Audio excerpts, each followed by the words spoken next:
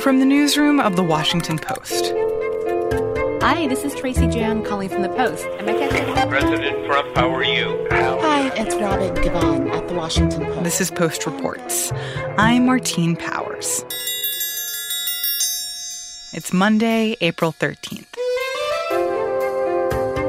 Today, how to reopen the country, long lines at food banks, and how New Zealand has squashed the curve.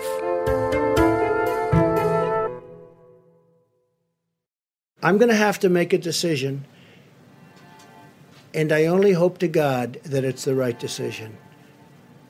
But I would say, without question, it's the biggest decision I've ever had to make. The White House has been signaling for the last couple of days that they want to reopen because of the impact on the economy. And they keep talking about this date of April 30th when these last group of guidelines are supposed to be lifted or they will expire. And they do say that they're going to let public health experts weigh in. My name is Lena Sun. I'm a health reporter for The Washington Post. Staying in... Are you determined? I'm not. I would love to open it. I'm not determined anything. The facts are going to determine what I do. But we do want to get the country open. So important. So I'll have a task force. I'll have a council. It's going to be... There is a big fear out there that their focus is on the date and not the data, to coin a phrase that Tom Frieden, the former CDC director, likes to use. And that remains to be seen. And I believe on Tuesday, the White House is expected to announce the members of its economic task force for reopening the country. And so that gives many public health officials and experts pause about what criteria are going to be used to do that. And so for public health officials and also for leaders of states, for governors, what are they saying about when they think is the wisest time to start reopening the country? I think they want to see at the very basic, something that I think Americans deserve is a national strategy. What is the plan? In the absence of a national strategy that has been detailed and publicly articulated, you see governors, former government officials, disease specialists, nonprofits, all coming up with sort of common elements for things that must be done, because you have to look beyond the next couple of weeks and months down the road. And they are focusing on 3 pillars. And those are, you need to ramp up testing to identify people who are infected. Then you have to find everyone they had contacts with. This is something called contact tracing. And it would have to be done on a scale that the country has never attempted before. And then when you find those people, you have to isolate the infected and quarantine their contacts so the rest of the country doesn't have to stay in permanent lockdown. So it seems like, at least so far, there have been significant efforts to ramp up testing and obviously to try to get people who are infected either to stay in their homes or to be at the hospital if they need to be at the hospital. But this pillar, contact tracing, that doesn't seem like a thing that has been pursued on a massive scale, at least so far. Right. In other countries, they had to really scale that up to contain the virus. In the city of Wuhan in China, they deployed an army of 1,800 teams of 5 each, 9,000 health workers to do contact tracing in a city of 11 million. Tom Frieden, the former CDC director, has estimated that authorities in the U.S. would need about 1 contact tracer for every 4 cases, or the larger number that has been thrown out there is 300,000 people. Okay, that is a lot of people. But you think about it, this is what has to happen. As cases go down and as local and state health officials gradually ease the mitigation efforts, it's not all going to be done at the same time, right? To sort of ease it up. New cases are going to continue. And to make sure that we do not have another explosive outbreak, you need people to find out who those cases are, identify them, identify who their contacts are, do that same thing, isolate and then quarantine. In a report that was released Friday, the Johns Hopkins Center for Health Security and the Association of State and Territorial Health Officials, ASTO, it represents state health departments, they estimate you need 100,000 additional contact tracers. There's also plans to ask the Peace Corps volunteers to step up. You have, 10 million unemployed people and many people losing their jobs. These are all bodies that can be tapped and trained to do this. And you wouldn't be going door to door. You would be making phone calls. It's very, very time intensive. And you need to do it quickly because you're in a race against the virus. But if there's no national plan right now on putting in place a program or system to have that type of contact tracing where you're hiring 100,000 to 300,000 people, are states doing anything to try to put something like this in place? Yes, since the federal government response has been reactive, not proactive, and not leading. In Massachusetts, for example, they have unveiled a plan to build their own contact tracing army. Today, I'm excited to announce the creation of the COVID-19 Community Tracing Collaborative. Enhanced tracing capacity is an enormously powerful tool for public health officials to rely on in their battle against COVID-19. The governor there, Charlie Baker, a Republican, has partnered with an international nonprofit group, Partners in Health, that has done this kind of work in Africa and in Haiti for tuberculosis and HIV and cholera. So their plan is to hire and train 1,000 people working from their homes, making 20 to 30 calls a day, and they could cover up to 20,000 contacts a day. And when we checked with them last week, just a few days after the initial announcement, the group had received 7,000 applicants and hired 150. The point is, people want to help and they don't want to sit at home and wait to be infected. And there's a lot of untapped resources in America to do this. Utah has also asked its employees to reassign people to do this, and they've asked for an additional 1,200 workers. San Francisco is trying to build a 150-person contact tracing team using city librarians, university staff, and medical students. There's another group that already does this for sexually transmitted diseases, and the group that represents those workers have asked for increased federal funding to that would go through the CDC to double the size of that workforce. So instead of focusing on rectal gonorrhea and trying to find out who those contacts were, this could be another contact tracing for coronavirus.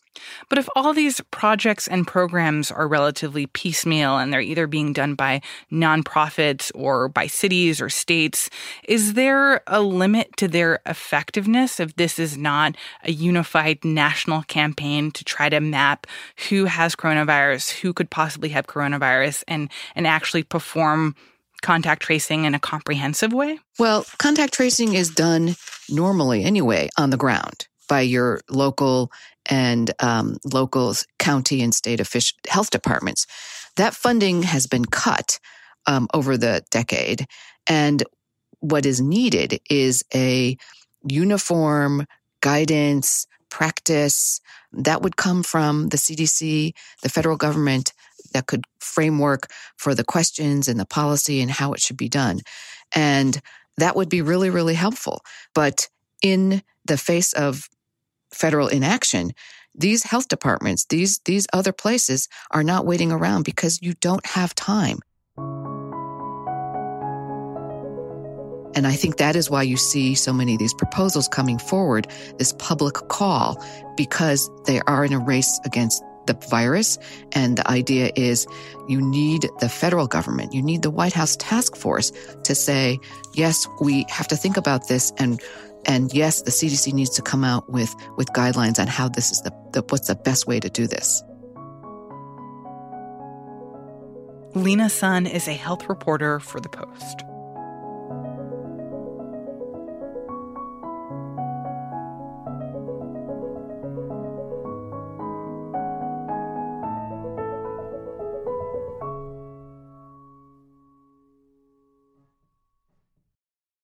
So tell me about what it looks like at food banks right now. At most food banks across the country, they're just slammed. Now people are driving up. They're getting in very long lines. There are long lines of people who are waiting to get food. Stretch in some cases miles and miles and miles long. A lot of times when I talk with Food Bank Association directors, this is Lisa Hamler-Fugit, Ohio Association of Food Banks. They'll say they're seeing, at least double the number of people. Right now, statewide, on the low end, 100% increase. On the high end, over 500% increases. And they worry that this is only going to get worse. We have never seen the kind of demand on our system. And despite having food on the shelves, that they're feeding everybody that comes to them, and then when they run out of food, they close their doors.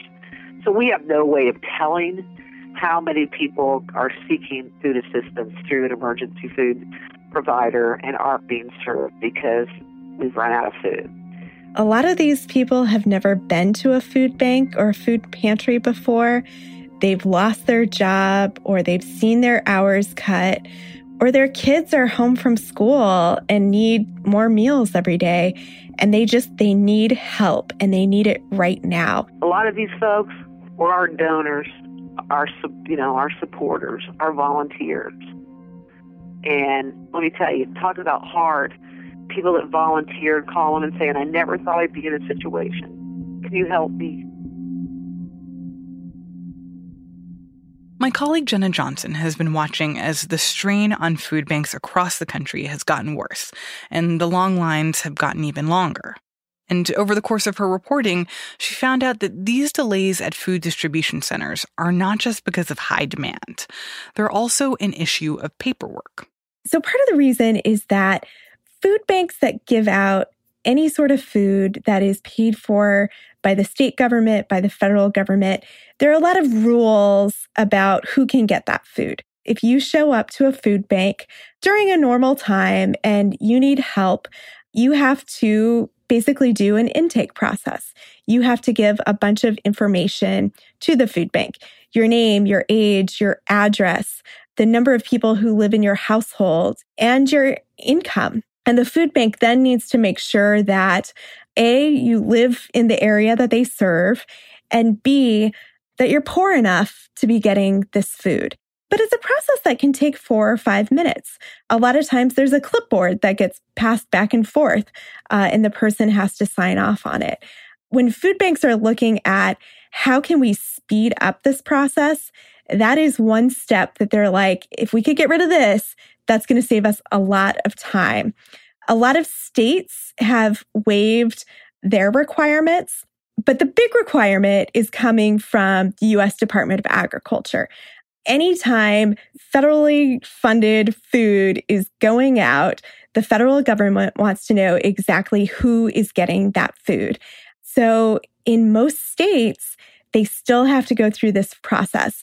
And the USDA has said that they will not waive this, that this must happen.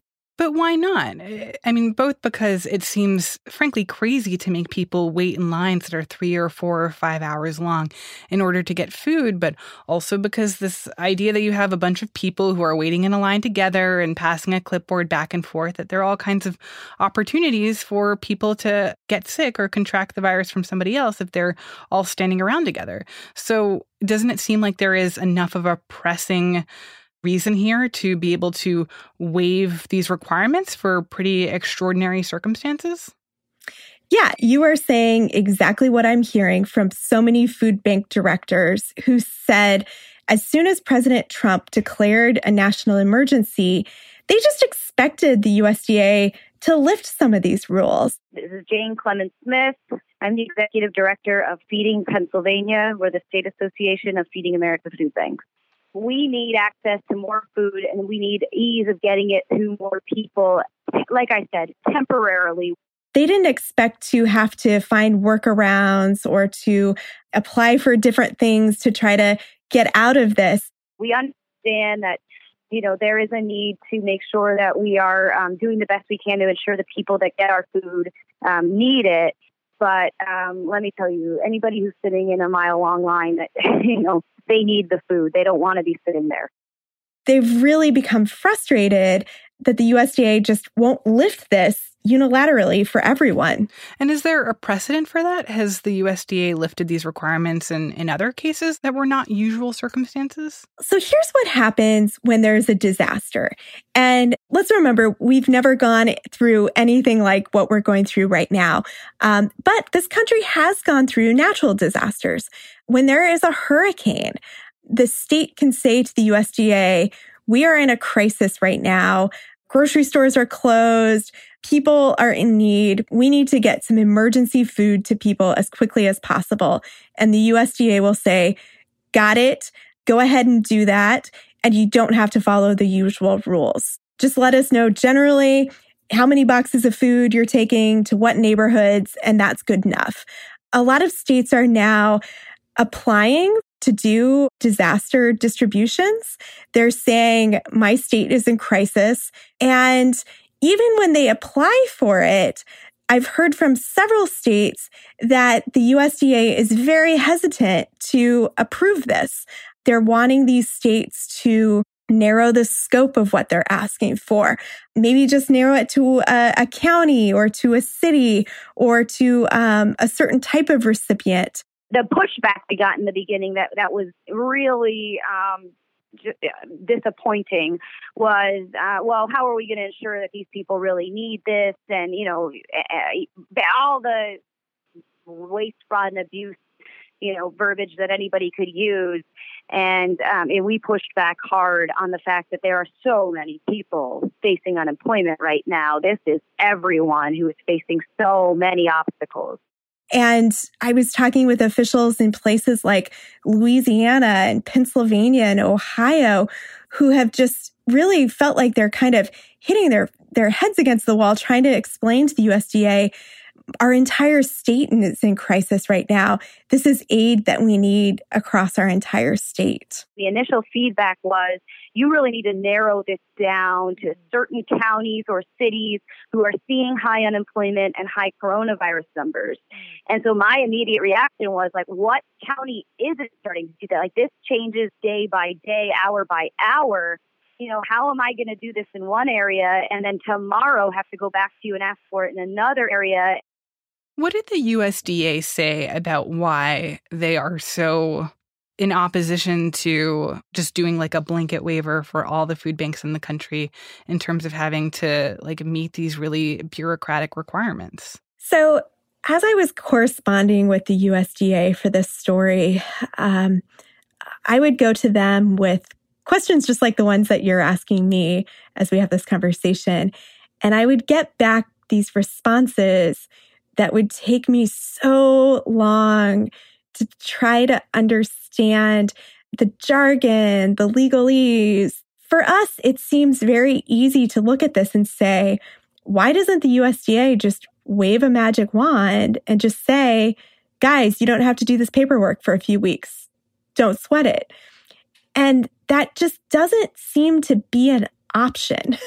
The idea of changing the paperwork is just something that doesn't seem to be able to happen quickly or easily. And there's also this attitude of wanting the states to make their own decisions. They're saying, well, we want states to come to us and ask us for that and to present a specific plan for what they're going to do in their state before we say yes. And is there any federal legislation that could address this? I mean, if the government has passed this multi-trillion-dollar package to help people in all kinds of unprecedented ways, are they also looking at something like this as a more straightforward way of helping a lot of people really quickly? A number of lawmakers have been sending letters to the USDA, pressuring them to drop this rule, to try to work with states to make this easier. And I should add that the stimulus package does include a lot of money to help with these disaster distributions. But again, when I talk to those who actually work at food banks, they say, even though that seems like a big infusion of money, they just worry it's not enough. So if it seems like there's not really a solution for this in sight, and the expectation is that the demand for food banks is only going to get more intense as more people lose their jobs in the coming weeks, what is it like for the people who are working as they're facing this precipice? I talked with so many different directors across the country. They've never seen anything like this in their careers before. And they say that the worst part of all of it is, as heavy and scary as it seems right now, they know it's only going to get worse. And that there needs to be some sort of big response to this. And they think it needs to come from the federal government. This isn't a small economic blip on the radar screen, okay? We are in uncharted waters. This is unprecedented. Okay, our economy is collapsing around us. You need to make sure that people are fed. And they're just waiting for some big answer from the government as to what's going to happen to make this better. It's absolutely beyond frustrating. It is heartbreaking. It is heartbreaking to hear the pleas in people's voice, to see the fear on their faces. Okay, not knowing whether they're going to be able to feed themselves and their families.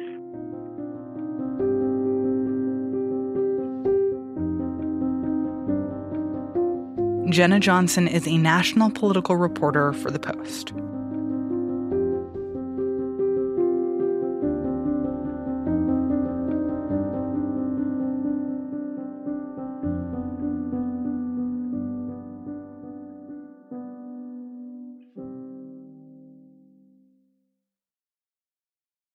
And now, one more thing. Evening, everyone. That I would jump online quickly and just check in with everyone, really. That's New Zealand Prime Minister Jacinda Ardern on a Facebook Live about the coronavirus. New Zealand has been on lockdown for the last 2 weeks, and so far, the coronavirus outbreak there looks very different than it does here in the U.S.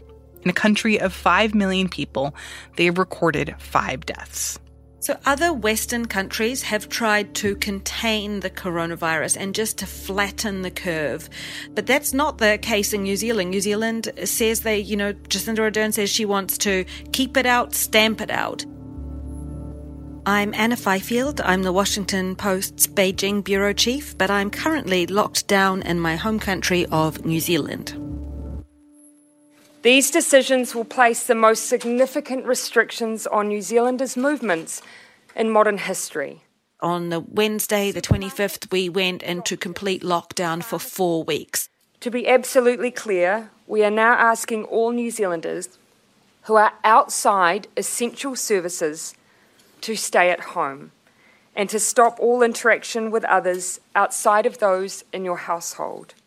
So that means for these 4 weeks, New Zealanders are only allowed to go to work if they work in essential jobs, like in healthcare, or if they work at the grocery store. New Zealanders are only allowed to go out if they're going to the grocery store, or delivering food to an elderly person perhaps, or if they're exercising in their neighbourhood. You're not allowed to drive to the beach and go for a walk, but you are allowed to walk around your neighbourhood. So this was the plan, and Jacinda Ardern said very, very simply at that time, I cannot repeat this enough. Staying at home will save lives. Stay home to save lives. This was the message, and that everybody had to remain in their bubble. But if you don't comply with the rules, you run the risk of forcing us to extend the period of lockdown. And worse, you could contribute to the virus defeating us and causing harm to thousands.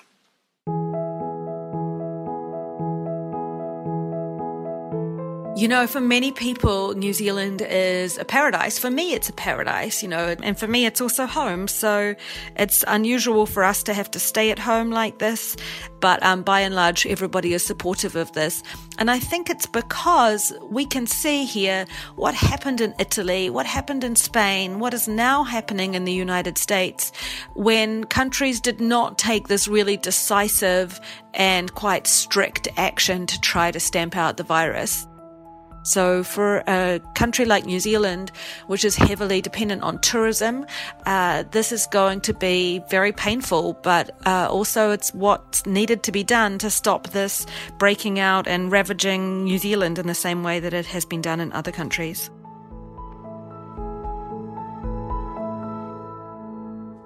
Anna Fifield is the Beijing bureau chief for The Post.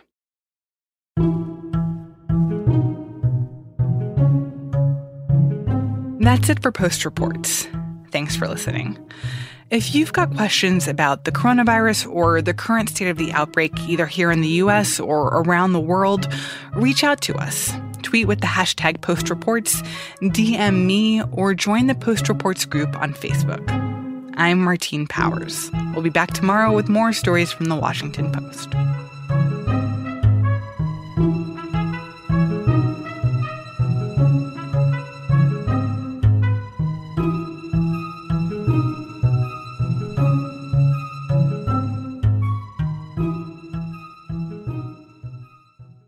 Hey, this is Christina Quinn. I'm the host of Try This, the Washington Post's new series of audio courses. The idea behind Try This is to become better functioning humans without having to comb the internet for countless hours. In our first course, we learned how to sleep better. Now, we're going to learn how to make our friendships stronger. I'll offer expert tips that are doable, and I'll keep it short. So let's do this. Class is in session. Find Try This from the Washington Post wherever you listen.